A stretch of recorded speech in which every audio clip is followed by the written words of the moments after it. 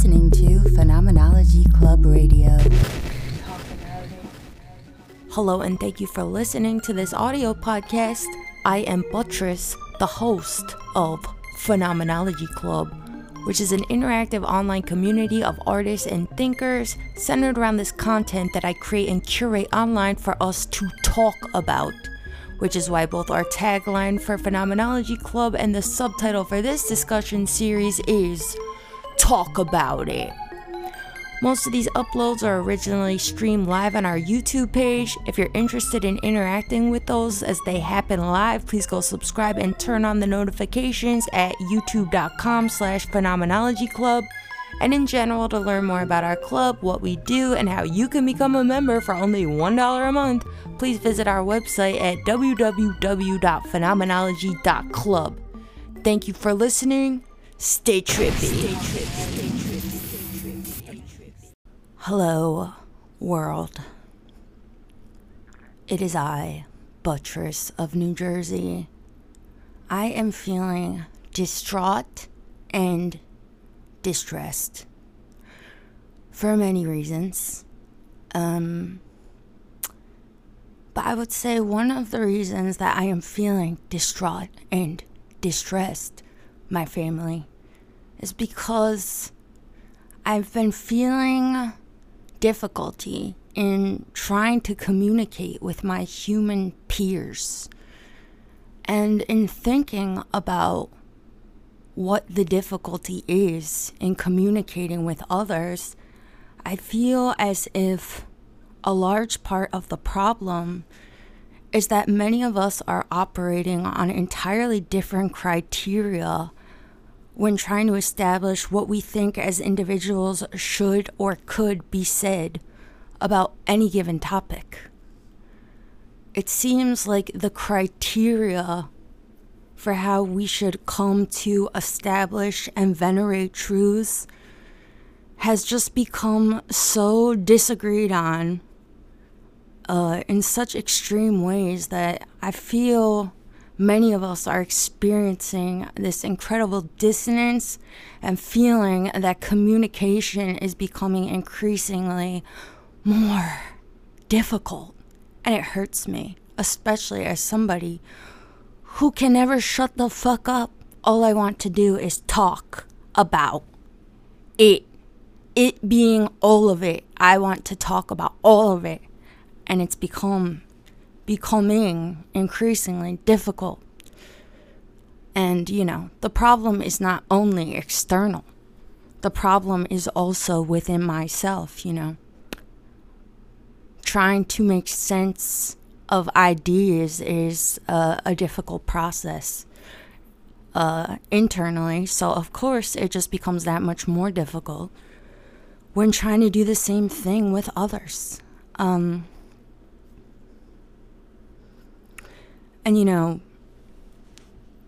this has become a bit of a debate in the public arena. I'm sure most of us are familiar with the kinds of criticisms that have become popular when discussing concepts like truth, what is truth, and what should be accepted as truth. There's people, especially in the past 4 years, people like Jordan Peterborough and all his bros, the intellectual dark-winged ducks, who, are out here railing against postmodernism. And postmodernism as a concept describes this shift in cultural attitudes and in thinking where academic thinkers and society at large have come to become more critical of ideas of truth.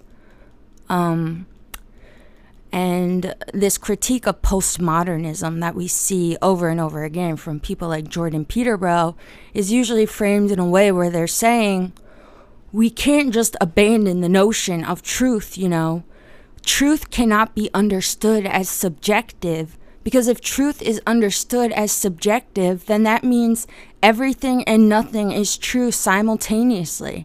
So what's even the point of trying to come up with truths, or how can we establish and follow any sort of trajectory when trying to find truths or promote truths, yada yada.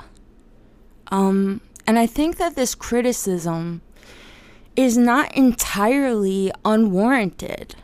Of course, I think a lot of these people that I'm thinking of when I'm speaking of this popular criticism, I think a lot of these people are alarmists in their own right.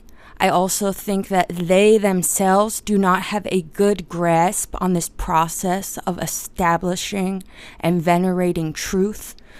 And so I don't align with them at all. I think they're a bunch of fucking idiots for the most part. But I don't think that this criticism is entirely unwarranted, whether or not I agree with the people who are making it. Because I definitely feel that we have come into a mode where the idea, for example, that, anything is a construct, the word construct has become, in many conversations, to be almost synonymous with bad or undesirable. We go about trying to have our conversations about whatever thing, and a lot of people will put forward this idea, well, this thing is a construct, as if that in and of itself proves something, as if it answers something. Well, it's a construct, so what, bitch? Everything is a construct. Everything in the realm of language is a construct anyway, because all these words I am saying with my mouth, they don't really exist in actuality, right? Even the objects they seek to describe, or the concepts, whether or not they describe any element of reality as experienced in our external world, these concepts don't exist, right? They exist as placeholders, as symbols of a thing. So what is the problem? It seems like a lot of people have internalized this idea that truth is subjective. And because they feel as if truth is subjective, that really does mean that anything and nothing can be true simultaneously, right? Is this the kind of conclusion we want to come to? Is truth subjective? Is this what postmodernism, as this vague, nebulous descriptor of a time period, supposed to be pointing to? The idea that truth is subjective. Is truth subjective? What do you guys think? Is truth subjective?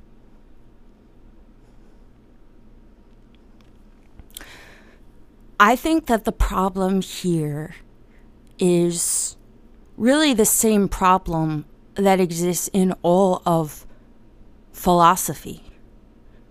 The problem is that we are at all times dealing with words and with concepts on both a relative level or a localized level, and also using them interchangeably and oscillating without any sort of justification why or criteria for how we should do this into the universal, Truth, I believe, is subjective on an intrapersonal level. What I mean by that is that my conception of what truth means as a concept is unique to myself. In my head, this network of ideas and concepts that exist in here in my mind as I am a thinking being, my conception of truth is absolutely unique to myself, which makes it subjective, But as soon as we externalize these concepts and have conversations with each other, I believe that this is no longer true.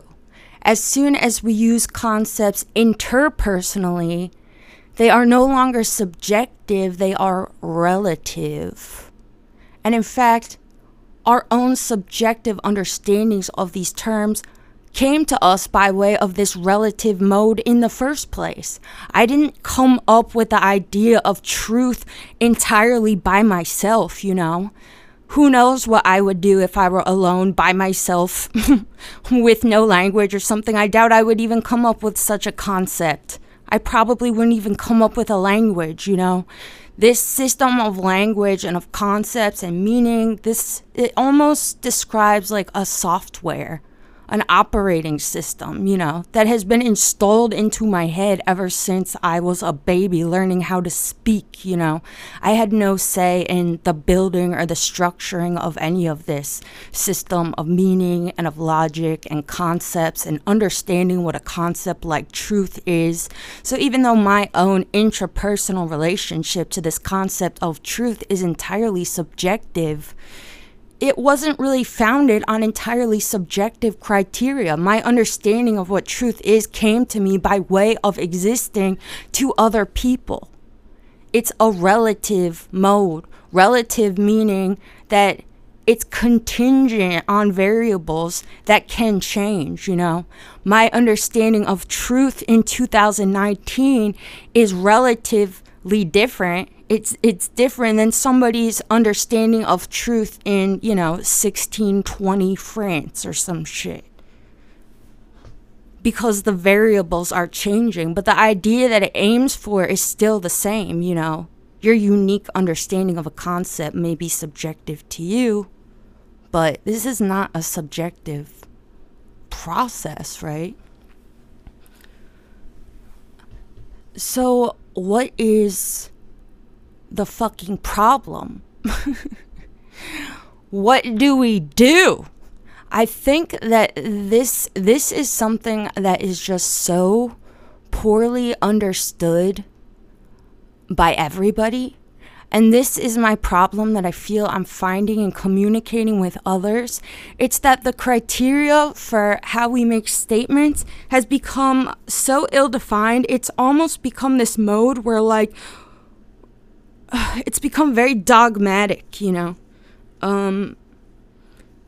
You shouldn't make a statement if you think it could potentially carry any sort of harmful information, if the implications could harm other people, you know, or even yourself. And like that in and of itself is such a, you know, it's such a nebulous concept. Like, who determines what? All it takes is one person to rise up and say that statement is harmful because X, Y, and everyone will be like, oh yeah, I didn't think of it, let's go ahead with that, you know. I don't believe that truth is subjective, you know. But why do I say it's an illusion? What is truth? What the fuck is it? Well, truth, clearly, first of all, and I dare someone to disagree with me on this one, truth is clearly a word, right?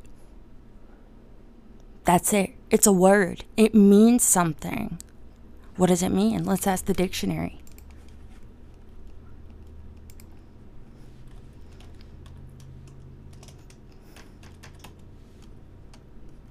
What is truth?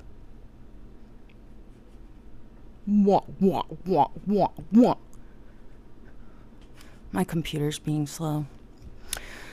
I'll just give you my definition because I don't give a fuck today about no fucking dictionaries. I'm upset.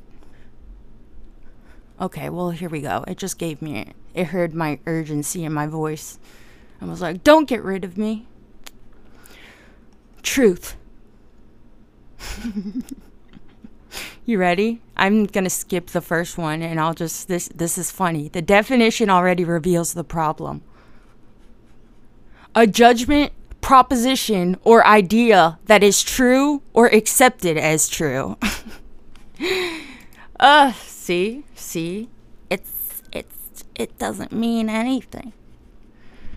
Now let's look up what is true. True. Being in accordance with the actual state of affairs. Well, what is actual?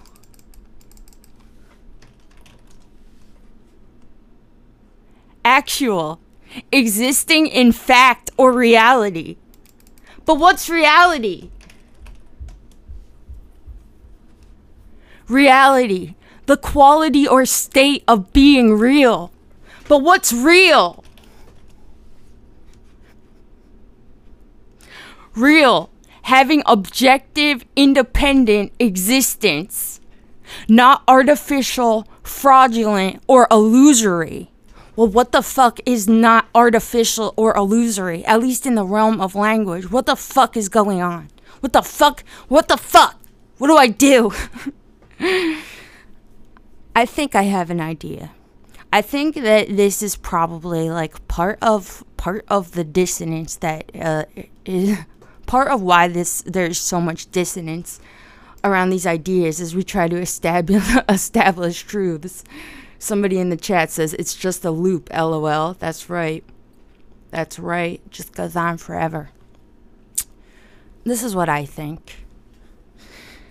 I think that there are no fundamental truths to reality, right?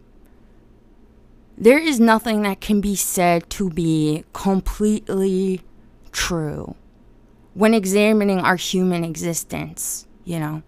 What could be a fundamental truth of human existence? The only thing that I think presents as being likely true, or at least given, and Husserl, the inventor of phenomenology, would agree with me and has some very complicated concepts that deals with this concept that I won't go into, but for all you philosophy nerds out there, shout outs to you. But I think the only thing that can be considered given about human existence, the only thing that might be considered fundamentally true, quote unquote, is the fact that I am experiencing something, you know? Descartes said, I think, therefore I am. And in Phenomenology Club, we don't even want to assume this, you know. I think, therefore I am, therefore I exist. I don't know. I don't think that that second position follows necessarily from the first one. But I think it is undoubtedly true that I think, therefore I think I am. Whether or not I am, because who fucking knows, I know that I think I am. And I know that any of you listening to this also think, therefore you think you are. You can entertain this idea that perhaps you don't exist. Perhaps all of this is an illusion. It's the Matrix. It's a dream, whatever. These are the kinds of ideas Descartes was grappling with. But the reality remains that no matter what this is, you think you are. Because that's all you can do. My existence is in many ways reactionary, you know. There's all this external phenomena, and I am just here. I can't turn it off. I can't rearrange it. I can't make it something else. So if this is an illusion or a dream or the Matrix, it doesn't really matter at the end of the day, right? Because I can't do anything about it.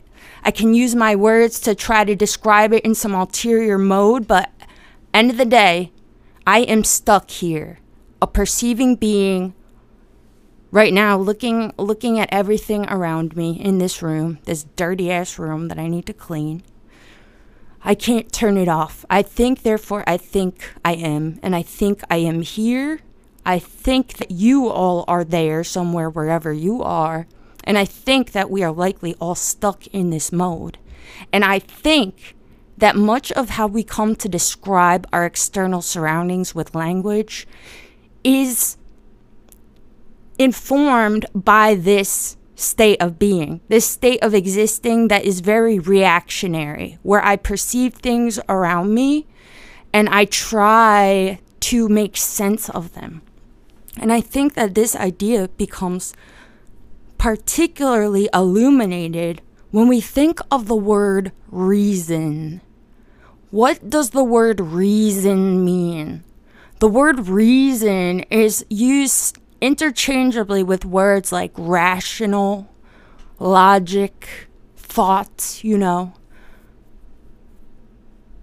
The critique of pure reason. Isn't that interesting? Because what does reason also mean? Reason also is a thing that is a justification for something else, right? If I come home and there's fucking milk and cookies all over the floor, I'll think, what is the reason? Why did this happen? Reason is a word, a concept that illustrates the idea that something preceded this thing, right? I think that the same thing is true for all concepts and ideas and how we come to create logic and systems that establish truths. These systems that we came up with to try and describe reality, to try to give a reason or reasons that offer some sort of justification for what we are experiencing involuntarily, you know. What is the reason that I am sitting here a perceiving, thinking being? Who the fuck knows? Perhaps there is no reason, and this is kind of the problem, right? And why we have entire schools of philosophy and people acting as if they've uncovered some revolutionary concept by saying that there's no meaning to life. None of this means anything. Like, yeah, but that's because you're using meaning now in this universal context when meaning really only works on this more localized scale, you know. Maybe the meaning of, you know, myself in a more localized context is that my mom got pregnant with some Goodfellas extra looking Guido ass motherfucker from New Jersey who now denies I exist. And she decided not to have an abortion. And this is the reason that I am here, you know. But what's the reason I am here? I am here in a universal sense. There is none, really. Or maybe there is. Maybe you could scale out a little bit and say the reason is because humans evolved from this or that. You know, there's reasons at every level. But does reason really exist? Is there a reason for everything? Maybe. If you can articulate and come up with some system of words and concepts and logic to make it apply to that. But the more you scale out, the more you zoom out, the more abstract you get. It becomes harder and harder to identify reasons for things. And this is why we have these nihilists saying that life has no meaning. When that statement itself is a meaningful statement. You came to that conclusion out of a system of meaning, you know. It's arbitrary. You could say life has no meaning. You could say life has this or that meaning. It's ultimately very arbitrary. You are all coming to these separate conclusions by following these trajectories of reason that we are all embroiled in. We're all stuck in it. And we're all doing it the same way. And this is another thing that people, I feel, really butt heads over. And it's stupid, you know. This idea that, like, there's alternate ways of reaching truths, you know. People like to compare and contrast concepts like science and religion. Like, you know, there's matters of the spirit and there's matters of science. Or Christians believe in God because they are not using rational scientific thought. And I am an atheist because I am rational and scientific. I think that that's such an arbitrary and stupid and irrational distinction. The same process that led me to conclude that there is no God is the same exact process that leads someone else to conclude there is a God. We're doing the same fucking thing. I look around, I'm making connections. I see this body of natural science. I see that this and that thing makes sense. I follow this rational trajectory of finding and establishing reasons and accepting them to ultimately come to my conclusion. And the person who believes in God does the same exact thing. They look outside and say, wow, isn't it beautiful? Wow, I feel this emotional response to this. This is the reason I'll believe in this. I can't fight the reason that I believe in this. You believe in God because you can't help it. Just like I believe there is no God because I can't help it. It's not a decision. These are both rational conclusions, but of course there's criteria established for what is the best way to do this, you know. And this, I think, is the problem the problem for why we can't more easily come to agreements, because nobody wants to talk about the structural framework that underlies this process of finding and establishing truths. We only want to talk about it on the most superficial level, you know. There is a God, there's not a God, because this and that and this and that. We don't want to actually sit down and think about, well, how did we come to this conclusion? And was that conclusion reached in a similar way to how you reached the conclusion that preceded it, you know? Because me and the Christian will both agree, oh, look, the universe is amazing or something, you know. Why? Because I experience it. And then, you know, what's next? What follows from this premise? Someone might say, oh, so that might mean somebody created it. And I would ask why, you know. I would think that that's an assumption, and that's an assumption that's reached based on a totally different set of criteria than the one that was just previous, you know.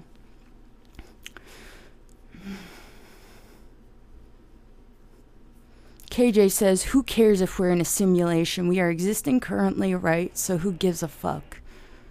Well, I mean, I agree in some ways. You know, if we are existing in a simulation, I would absolutely want to know, though, wouldn't you? I mean, we are curious people, aren't we? Aren't you a curious mind? Wouldn't you just want to know? I would want to know. Why not? Why not? But I think that the problem, like I said, is that we don't want to describe the criteria for how we come to truths, and we're all doing this the same way, so it shouldn't be that fucking hard. Instead, we'd rather sit and bicker all fucking day long. So what is truth? Truth is a word, right? And it describes a set of conditions. What are the conditions? I think that the conditions are that all the variables that exist in this equation of coming up to of establishing a truth, that they're logically consistent within this broader scale of logic we have, right? The apple is red. Let's say I have an apple here that is red. The apple is red. Is that a true statement? Yes. Why is it a true statement? Because we all agree on the variables, and the variables make sense in the broader scale of this system of logic and of language that we have come up with, you know.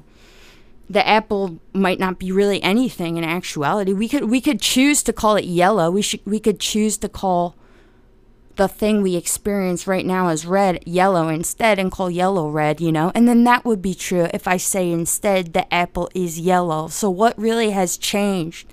Nothing, except our group agreement for using these terms all in the same way, you know. But is that it? I mean, is it all just these things that come up with nothing? Why is there even an impulse to even describe this apple, or describe it as having some sort of characteristic, you know? I think that clearly this system of language and logic we came up with to describe our reality, you know. And we have established criteria for how best to do this, and we need to also constantly be questioning and trying to improve the criteria that already exist for this, you know. Like, we all seem to agree at present that if somebody who is experiencing some sort of severe mental illness, maybe a schizoaffective disorder, if they are hallucinating, that, you know, they are speaking to Abraham Lincoln in front of them, and none of us experience this as well. It seems like we will all pretty much agree that, okay, we should not say that this person is actually speaking to Abraham Lincoln. It might present as being completely true in this person's subjective experience, but because we can't all see Abraham Lincoln as well, we will not accept this idea as true, you know. This idea is also mirrored in the natural sciences. This theory, or not theory, principle of repeatability, which I probably brought up many times here. I need to find some other ones to talk about as well. But the principle of science that in order to consider a thing scientifically true or valuable, we need to be able to repeat it in different conditions by different people. So that if I just say, look, I found the cure to cancer because this guy had cancer and I cured him doing this, that won't be accepted as a scientifically valid truth unless all other scientists can also repeat the same thing under different conditions with different cancer patients, and their patients will also be cured. And if this remains consistent, if it works for everybody, then this will become accepted now as a truth, you know. It wasn't true or untrue before this happened.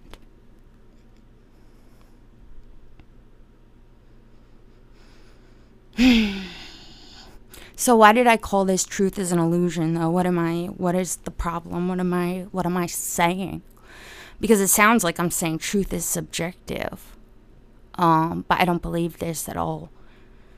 I believe that, you know, all truths are empirical. And this is also a principle of natural science. And empirical and empiricism is just the idea, the theory that all knowledge comes to us by way of what is observable, you know. And observation is a completely subjective process. I observe my external reality, and what kinds of conclusions I draw from observing my external reality helps me establish truths and systems of meaning, you know. But the concept of truth in and of itself, I think that because of the way we have structured it and because of the way language itself is structured, that the kind of confidence, the kind of feeling, the kind of subjective aura we all experience around this concept of truth is largely an illusion. It presents as being like a binary thing, you know. This is either true or untrue. It cannot be anything else. And I think that this is a problem, and a problem that we should really seek to address in our language. And I think the next episode I'll do is on E-prime language, because this really gets at this idea. E-prime is a language that was invented by, it wasn't invented, it's more a language mode, invented by some psychologists, psychiatrists, sociologists, I forget, something like that, where they omit all forms of the verb to be, including is. And the idea is that this word is, which is so integral to our structures of grammar and meaning in English in particular. I don't know other languages. I wish I did so I could have some sort of a comparison. The word is itself kind of gives us this sense of false confidence, you know. The apple is red. Is the apple actually red? I mean, sure, maybe, but is that the most rational thing to say? Is that the best way to word it? It instills in the person who makes the statement, I think, a sense of almost false confidence, you know. Because I think it would be more rational to say, the apple appears red. Because when you word it this way, you're emphasizing that you are experiencing the apple as this color, that we all experience, red. That's how you know what red means when I say the word.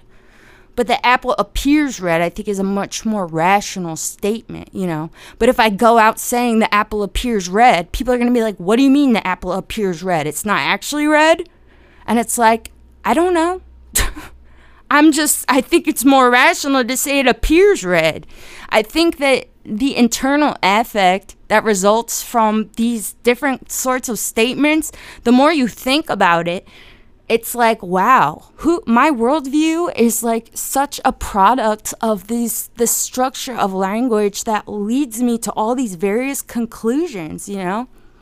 I think that in a different framework of language and of understanding and of logic, where perhaps we didn't have words that basically go around describing our reality as if things definitely are, that thing is that thing is that, it is that, and instead said it appears this way, it appears that way. I think that the internal affect would be much different. I think we would come up with all different sorts of worldviews, you know. And I think that the relevance and why such a thing should even be pursued, what would be good about it, is because I think that when you make less definitive conclusions about your external reality, then more possibilities emerge, you know. We as thinkers are very biased, logically biased, you know. I have a whole upload on this if you'd like to watch it.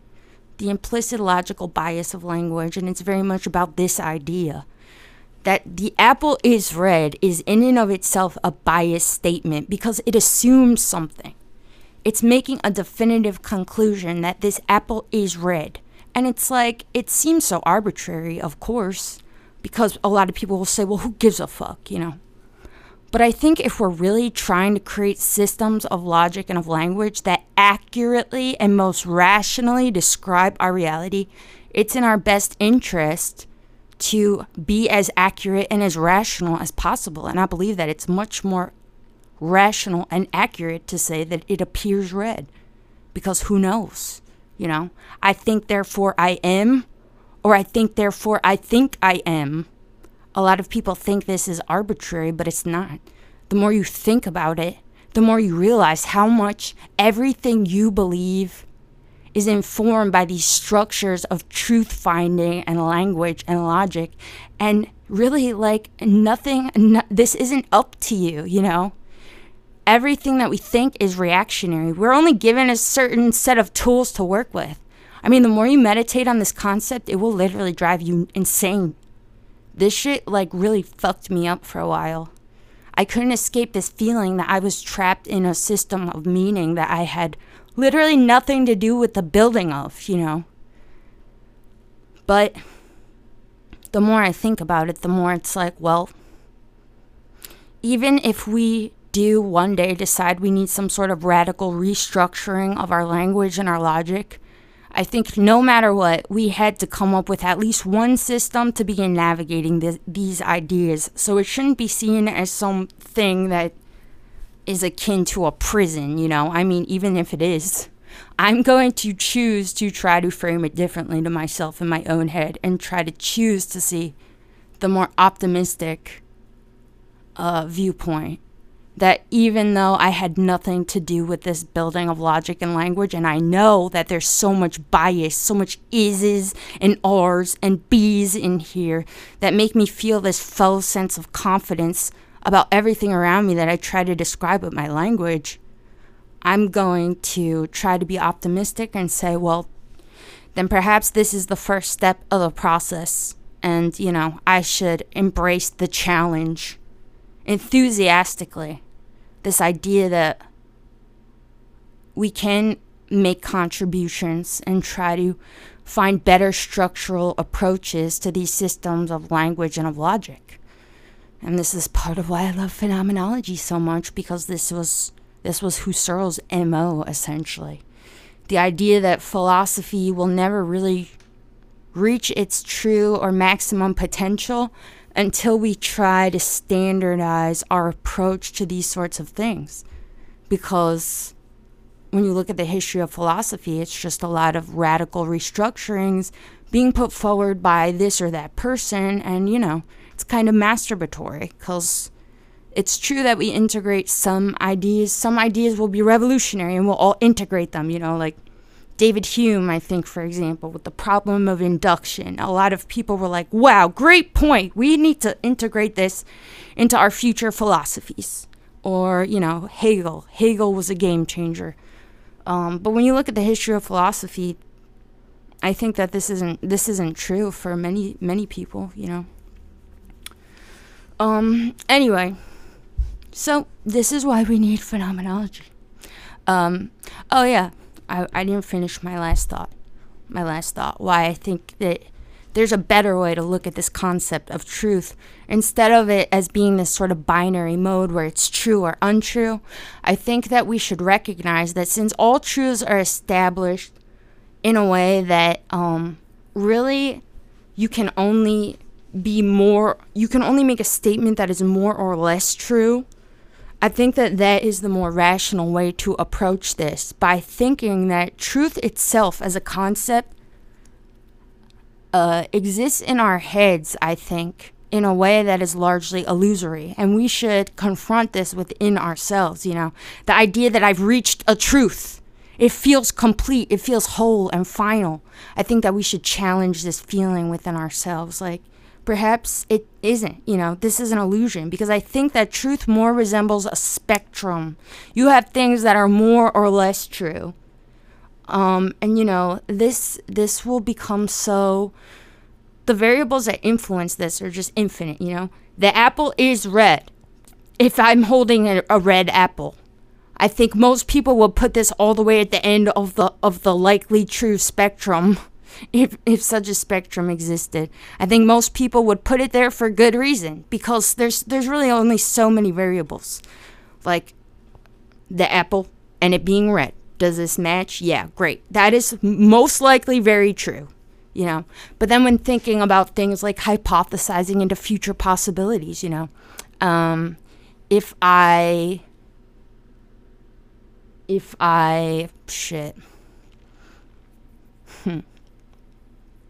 I light my house on fire, will people die? I don't know. How do I come up with what I think? I know that there's a few people home that live on the bottom floor. I like to think maybe they could get out if I light the house on fire. Though I guess in this hypothetical circumstance, do I want them to die? Who the fuck knows? I don't know.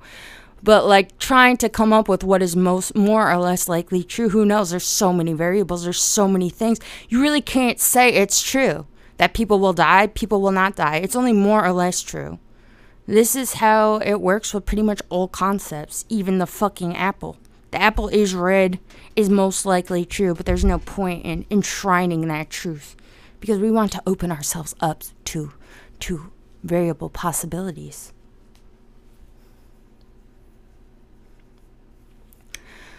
So before I get out of here, does anybody have any ideas?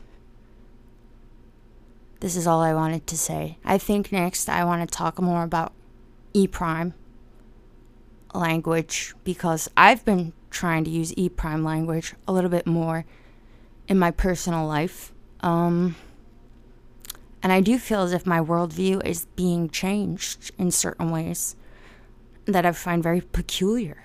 And I find it to be a worthwhile exercise, even if it's not a thing that seems like, very plausible for integrating fully into your life and the way you speak or the way you speak to others. I think there's all sorts of ways we can challenge these systems of meaning that we have all found ourselves imprisoned in the interest of trying to allow ourselves to be more open to alternate possibilities. Because the more you do this, the more these possibilities really do emerge, I find myself like becoming more and more open-minded, in my opinion, than ever, in ways that even surprise myself. I always like to think that I was open-minded, but I feel like the more I continue in this mode, the more like, I'm like, damn bitch, really? You thought of that? Wow, that's novel. Wow. So it is a worthwhile activity. I'm not sure if you're speaking to each other or to me.